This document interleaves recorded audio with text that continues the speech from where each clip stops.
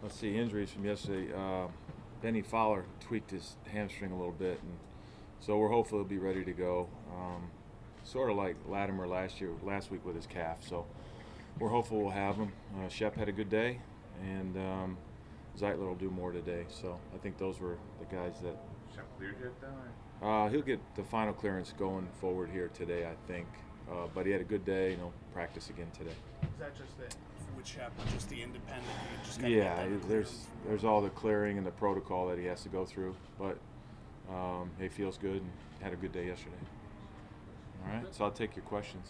During the preseason, there's a lot made of defenses are only showing vanilla schemes. I'm curious, is that in your mind like the halftime adjustments thing, or is there some truth to that? I don't think so. I think in order to learn how to play your schemes, you have to play them during training camp. There's obviously some exotic stuff that everybody saves for the opponent that they're going to play, but I do think you get an idea of how a team's going to play. It's safe to assume Daniel will probably see some stuff on Sunday that he didn't see in the preseason. Sure, and every quarterback does, and that's why you have rules and things that you kind of live by. Do you think watching them defend Christian McCaffrey helps you prepare for how they might defend Saquon? Well, obviously he's the focus of stopping Carolina's offense along with Cam Newton, and they're a very balanced attack as far as running and throwing. So I would imagine that we'll see some of those same concepts. Do you get the sense that expectations for rookie quarterbacks are much different now than they were, say, when you were working with Donovan McNabb, or even maybe 10 years ago? Are they much different? What people expect? Expectations? Yeah. Oh, I don't know. Maybe not the head coach, but what's universally expected? Yeah, I mean, that's probably a better question for your colleagues, I would imagine. I don't know. I think we expect the players we put in the game to perform well.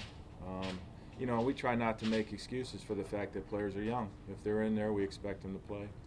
And I think that goes for quarterbacks as well. How much do you feel now, maybe, that for you personally, that your wagon is sort of hitched to Daniel, and that your long-term, success here and future as a head coach is directly tied to that? Well, I'm a little bit like the quarterbacks themselves. I sort of stay in the moment, and so my focus is obviously finishing up our practices, and today we're doing Thursday things, right? And finishing up our practices and flying to Tampa and playing the game. And so, I stay in the moment on that. I know you don't think much about the career record thing, you personally, but do you feel more pressure now to win? I mean, I don't. I'm here to try to inspire our guys to win, and there's reasons why teams win and lose. And I think as we move forward here and develop a winning team, it's going to change. Pat, just because of the nature of the quarterback position and the idea that you want, obviously, Jones to develop over a long period of time, do you have to have more patience with rookie mistakes and learning on the job than you might with someone in another position? No, I don't. I think we demand that they perform well. We understand when things happen and why they happen, and we try to correct the mistakes. But no, we're going to put him out there and expect him to do what he needs to do. He has to, though, kind of stay in there, though, right, to kind of endure the challenges he may face. I mean, it's not something where you What's the premise of that question? Well, I guess with a linebacker, you might say he's not handling it, we'll pull him out. But with a rookie quarterback, sometimes I would think you'd have to leave him in. We're putting him in there to play, and we expect that he'll be in there playing for a very long time. Say two more. Do you feel, you or personally, or maybe the team feel energized by this move, do you think? I think it's exciting when, there's change, and, I think that's a better question for the locker room. But as far as I'm concerned, we always put our best foot forward. We always give the players our best effort and put a plan together and call a game that will help them based on, what their skill sets are. The game gets called a little bit differently for Eli than it does for Daniel. And you're just trying to maximize, the production out of whoever's playing. And that's really where it's at.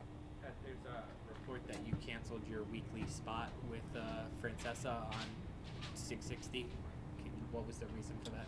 Well, I think that was an organizational decision, not to do that, and most people aren't aware of this, but I wasn't contractually obligated to do that spot. And we did it out of as a courtesy and out of respect for our relationship with the radio station. And so we just felt like for a while here, we just put that to bed for a while and just not do it and move forward